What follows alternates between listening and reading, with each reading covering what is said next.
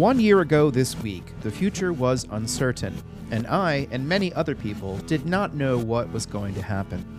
As a person who lives alone with no family, I had to do something to fill my time, and to assuage my own confusion and fear. So I dusted off a lot of old audio equipment and fell back on skills I first began learning in the early 1990s. I kind of went into autopilot and used for the very first time some music I had licensed way back in the mid-2000s.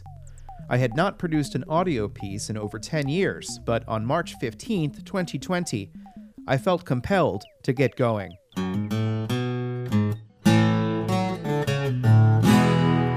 Hello, my name is Sean Tubbs, and like you, I'm locked down in my house, waiting to figure out what the next step is as the COVID-19 emergency continues.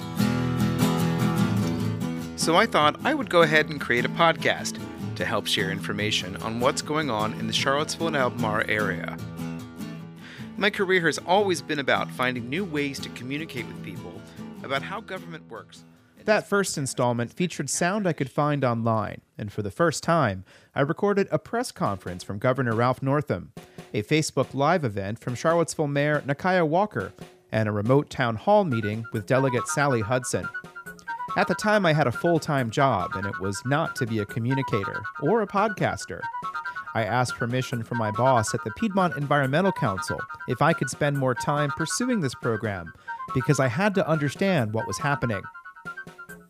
The second installment was published less than 24 hours after the first one, and covered one of the last meetings where Charlottesville City Council met in person. The mics are live right now. On March 16th, 2020, the Charlottesville City Council held a historic meeting at which most of the public participants were at home as part of our community's response to the COVID-19 global pandemic. The meeting will be starting in just a few minutes. The next day, I produced the third one, followed by another, and another, and another. On April 7th, 2020, I produced the 17th installment, which featured a suggestion from Governor Northam that we begin to wear masks. By the 36th episode, on May 28th, 2020, that was an order, and one of the components related to a gradual loosening of some of the initial restrictions.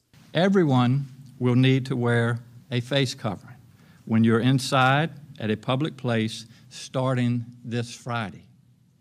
That's at a store, a barber shop. Anyway, the point of this installment of the Charlottesville Quarantine Report is not to go through each and every show. But in producing this quarantine report and a radio version that aired on a now-defunct radio station, my appetite for community journalism reached the point where I decided to strike out on my own. And in mid-July, I launched the Charlottesville Community Engagement Report.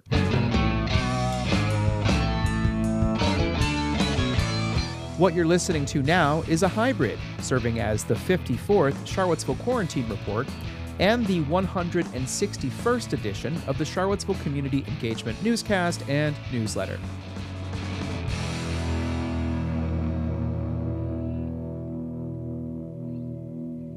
On March 10th, 2021, Governor Ralph Northam gave an update on the state of the pandemic.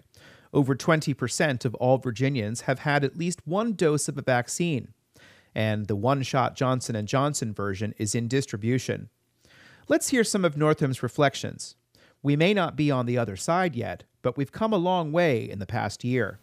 This past Sunday, March the 7th, marked the first known COVID case in Virginia at Fort Belvoir up in Northern Virginia. And this coming Sunday, March the 14th, will mark the first known COVID death in our Commonwealth. None of us knew what was coming. Tragically, in the past year, we have lost more than 9,000 Virginians to this disease, leaving behind families, friends, and neighbors to mourn loved ones lost too soon.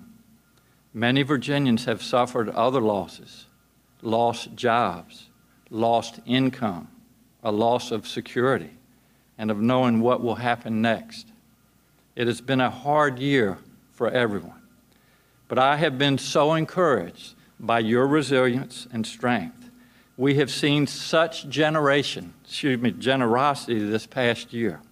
You've stepped up and done your part to keep your neighbors and our community safe and healthy. On behalf of the Commonwealth, I say thank you.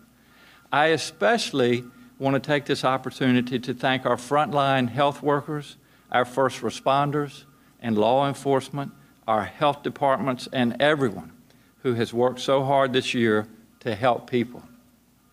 The vaccines are a light at the end of a long tunnel, and that light gets brighter every day. For now, we need to keep doing the things that we know work. Wash your hands, wear your mask, keep your distance. For the past few months, the UVA Health System has held a weekly press briefing that has given local reporters a chance to ask questions about the pandemic response. If you have any questions you want to go ahead and put in the chat now while we're waiting for everybody to log in, feel free to do that. And hopefully we'll get started here in just a minute. That's Eric Swenson, Public Information Officer for the health system, at the beginning of the briefing on March 12th, 2021. First one is, and kind of as we hit the sort of 1 year mark of kind of the unofficial start of the pandemic, a lot of people are marking this week by remembering where they were when it was known that things were going to change. And really, for all three of you, when did you know that something big was happening and that it was going to mean a huge change for just kind of life? I mean, not only here at the medical center, but just in general. The first response is from Dr. Craig Kent, the Executive Vice President of the UVA Health System. It's a good question, Eric. It seems like it was so long ago that we've all probably tried to block that out. But I would say when we realized what was happening in Italy and then transferred to New York City, I think it became very real that this was going to be a major event both in the U.S. and elsewhere. And then I think when the executive order came out from the governor's office that we were going to need to change the way that we did business in the medical center, I think that really began to sink in for everybody. After that, I don't think any of us realized how long it was going to go on, and we still don't. The next response is from Wendy Horton, Chief Operating Officer of the UVA Health System. Yeah, I was just reflecting myself on how 1 year ago, really coming together to really work on the PPE and how extraordinary that was across our community and health system and university, and just all really pitching in. And now thinking through, this week, almost 60,000 vaccines have been given within partnership with Blue Ridge and UVA, and how extraordinary that's been. So what a year it's been. Next is Dr. Kosti Safri, the Director of Hospital Epidemiology, who spoke about how prep for the pandemic actually began over a year ago. It's been both a professional and personal journey. Since I was aware and saw those first reports from Wuhan on December 31st and was concerned significantly within that first week of January. And very concerned, certainly by the middle of the month. It's been more than a year of thinking about this and planning for this. We really started our preparedness plannings in January, not in March. So, it's been a long time. But I think, this year, at the 1 year anniversary of this declaration of a pandemic, the personal journey has been incredible for all of us involved in healthcare and all of us who are not involved in healthcare. It's tomorrow will be the last the anniversary of the last day that my kids who are in school had in-person instruction. So it was very difficult for me to understand how significant an impact this would be on society. I knew it would be large, but I wasn't quite sure how large. So we'll hear more from that briefing in a moment.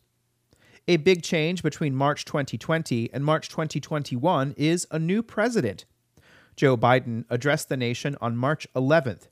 He urged Americans to keep following the various guidelines while we reflect on the 1 year anniversary. A year ago, we were hit with a virus that was met with silence and spread unchecked, denials for days, weeks, then months. That led to more deaths, more infections, more stress, and more loneliness. Photos and videos from 2019 feel like they were taken in another era. The last vacation, the last birthday with friends, the last holiday with extended family. While it was different for everyone, we all lost something. A collective suffering, a collective sacrifice. A year filled with the loss of life and the loss of living for all of us. There have been over 500,000 fatalities in America related to COVID, and President Biden said he keeps a card with this number in his pocket. That's more deaths than in World War I, World War II, the Vietnam War, and 9/11 combined. There were husbands, wives, sons and daughters, grandparents, friends, neighbors, young and old. They leave behind loved ones, unable to truly grieve or to heal, even to have a funeral. The one-year anniversary is not a time for a victory lap. There is still work to be done, including getting vaccinations to people. The only way to get our lives back, to get our economy back on track, is to beat the virus. You've been hearing me say that for while I was running and the last 50 days I've been president.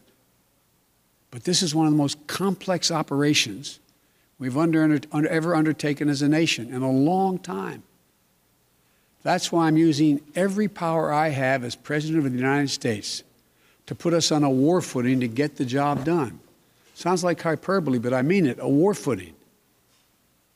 And thank God we're making some real progress now. That progress includes the administration's decision to buy more vaccines from manufacturers. We've been working with vaccine manufacturers, Pfizer, Moderna, Johnson & Johnson, to manufacture and purchase hundreds of millions of doses of these 3 safe, effective vaccines. And now, at the direction and with the assistance of my administration, Johnson & Johnson is working together with a competitor, Merck, to speed up and increase the capacity to manufacture new Johnson & Johnson vaccine, which is one shot. Biden claimed that there would be a dose available for anyone who wants it by the end of May. That's months ahead of schedule. And we're mobilizing thousands of vaccinators to put the vaccine in one's arm, calling active duty military, FEMA, retired doctors and nurses, administrators. And all of this leads up to a bold declaration.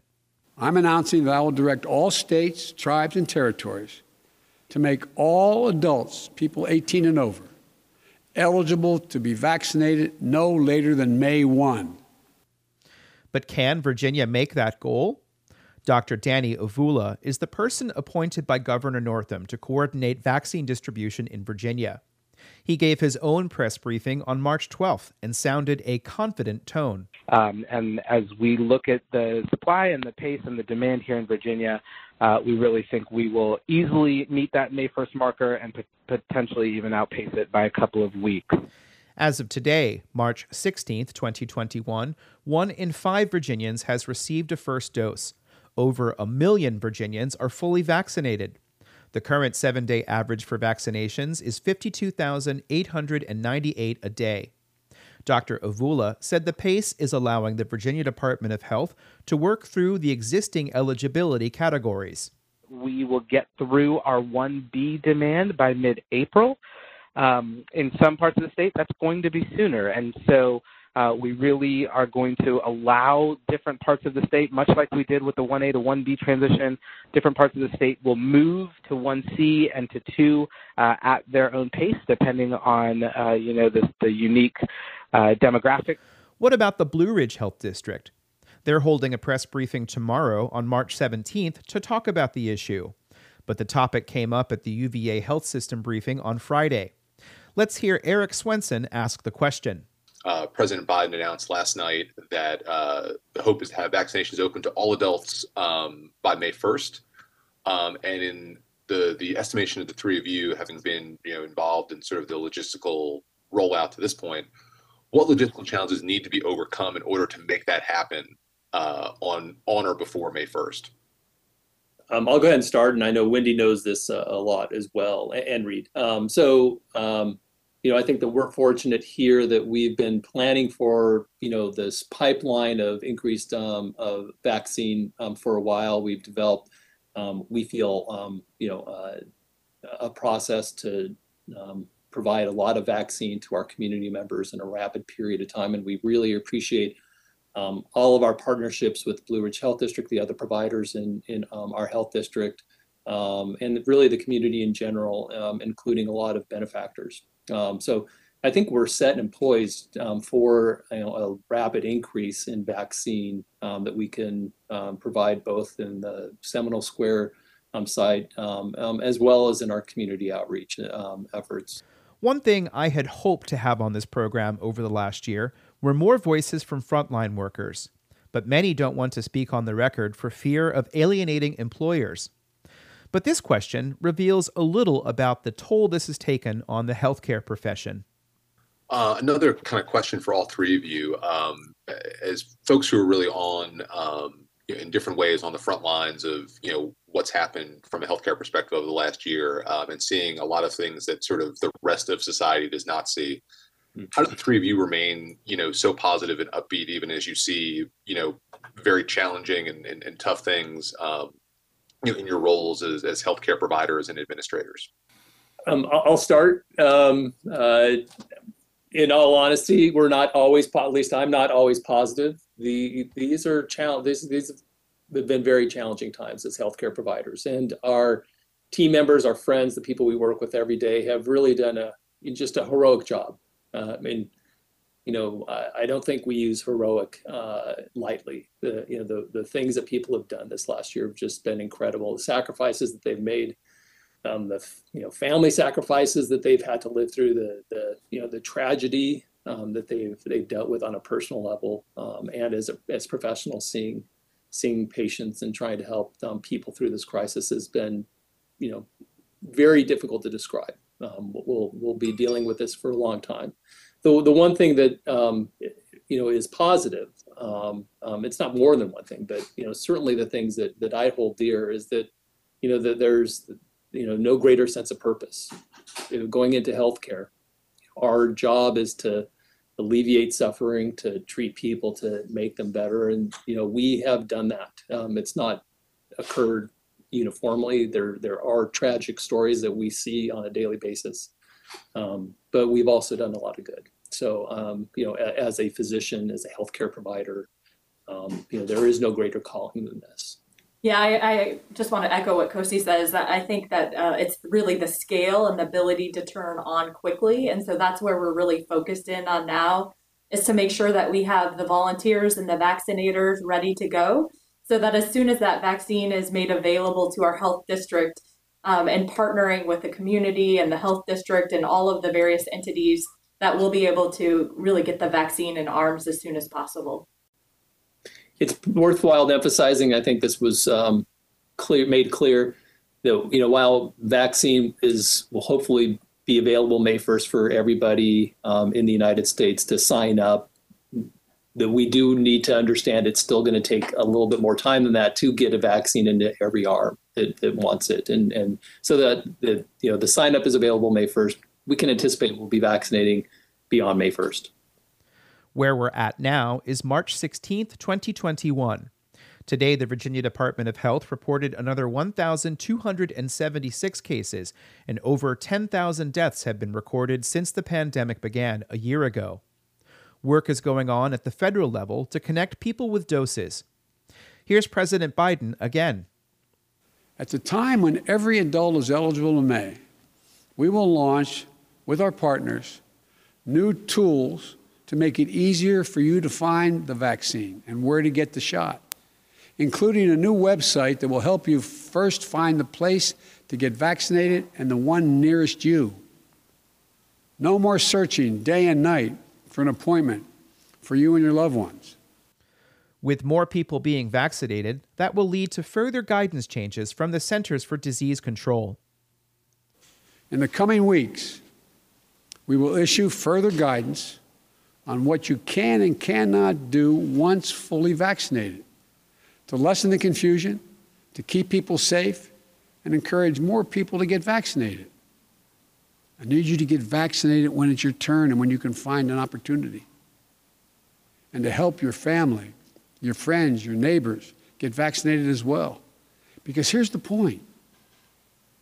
If we do all this, if we do our part, if we do this together, by July the 4th, there's a good chance you, your families and friends will be able to get together in your backyard or in your neighborhood and have a cookout and a barbecue and celebrate Independence Day.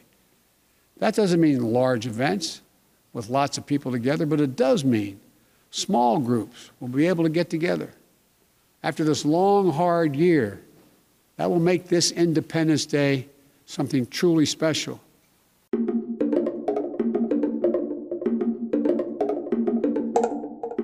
And that's it for this installment of the Charlottesville Community Engagement Report. And it may or may not be the final installment of the Charlottesville Quarantine Report. I mean, it's really the same show. I'm just trying to figure out a way to produce all this stuff together and bring you information. I really want to thank everybody who has supported me financially as I have been able to take this leap of faith and get this information out to you all about not just the pandemic, but about land use issues, transportation, economic development, all sorts of things. A year ago, I sort of looked in the mirror and I thought, who do I want to be? And honestly, what I want to do every single day is to bring this information to people. A year ago, I didn't know where I was going to be, but now I feel a little bit more stable, and I can look to the future. And it seems like I might be able to continue doing this for quite some time, and I'm really grateful for that option and that privilege, frankly. I'm Sean Tubbs, your host, and I'll be back tomorrow with another installment of the Charlottesville Community Engagement Report. Thank you for listening, and stay safe, wear a mask, and begin to get ready to get in line for that vaccination.